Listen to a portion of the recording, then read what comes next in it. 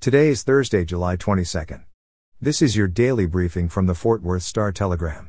Fort Worth will see partly sunny skies today with a high of 94 degrees and a heat index of 100. Our top story today: as of May, 17 patients had been admitted to Cook Children's Medical Center in Fort Worth for opioid ingestion in 2021, compared to just 16 patients in all of 2020. The spike in overdoses at the hospital comes after a deadly year in overdose deaths in the U.S. Overdose deaths soared to a record 93,000 in 2020 in the midst of the pandemic, according to statistics released by the Centers for Disease Control and Prevention earlier this month. The estimate translated to an average of more than 250 deaths per day, or about 11 every hour, and was a 29% increase from 2019, when an estimated 72,000 drug overdose deaths were reported in the U.S. In Texas, overdose deaths increased 29% in 2020, and almost 4,200 Texans lost their lives to drug overdoses, according to CDC statistics. At Cook Children's, officials said recent deaths include teens as young as 14, many of which are linked to unintentional fentanyl overdoses. 3 patients admitted for overdoses in March had taken what they thought were Percocet pills, not knowing they were laced with fentanyl. That month, Fort Worth police issued a warning about an increase in fentanyl overdose cases in the city and surrounding cities, leading to an, quote, alarming number of deaths. In local news, a Fort Worth man and his family say a police officer shot him in the back 5 times in 2020 as he slept inside a motel room. Tracy Langiano still has debilitating injuries from the July 2020 shooting, according to a lawsuit filed in U.S. District Court in the Northern District of Texas on July 1.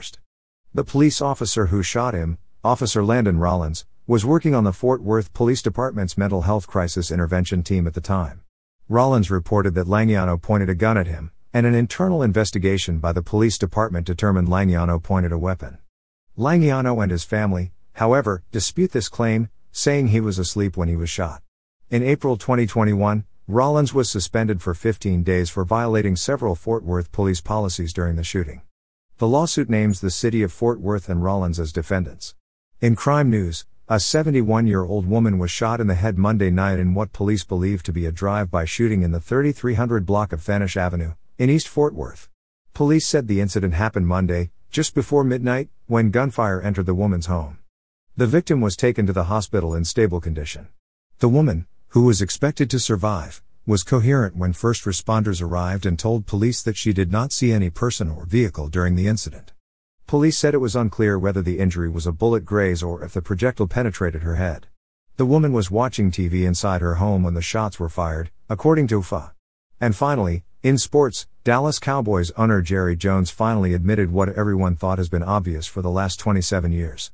In discussing Jimmy Johnson's upcoming induction into the Pro Football Hall of Fame, Jones used an expletive to say he was the one who screwed up the situation with the team's former coach, who led them to back-to-back Super Bowl titles in 1992 and 1993.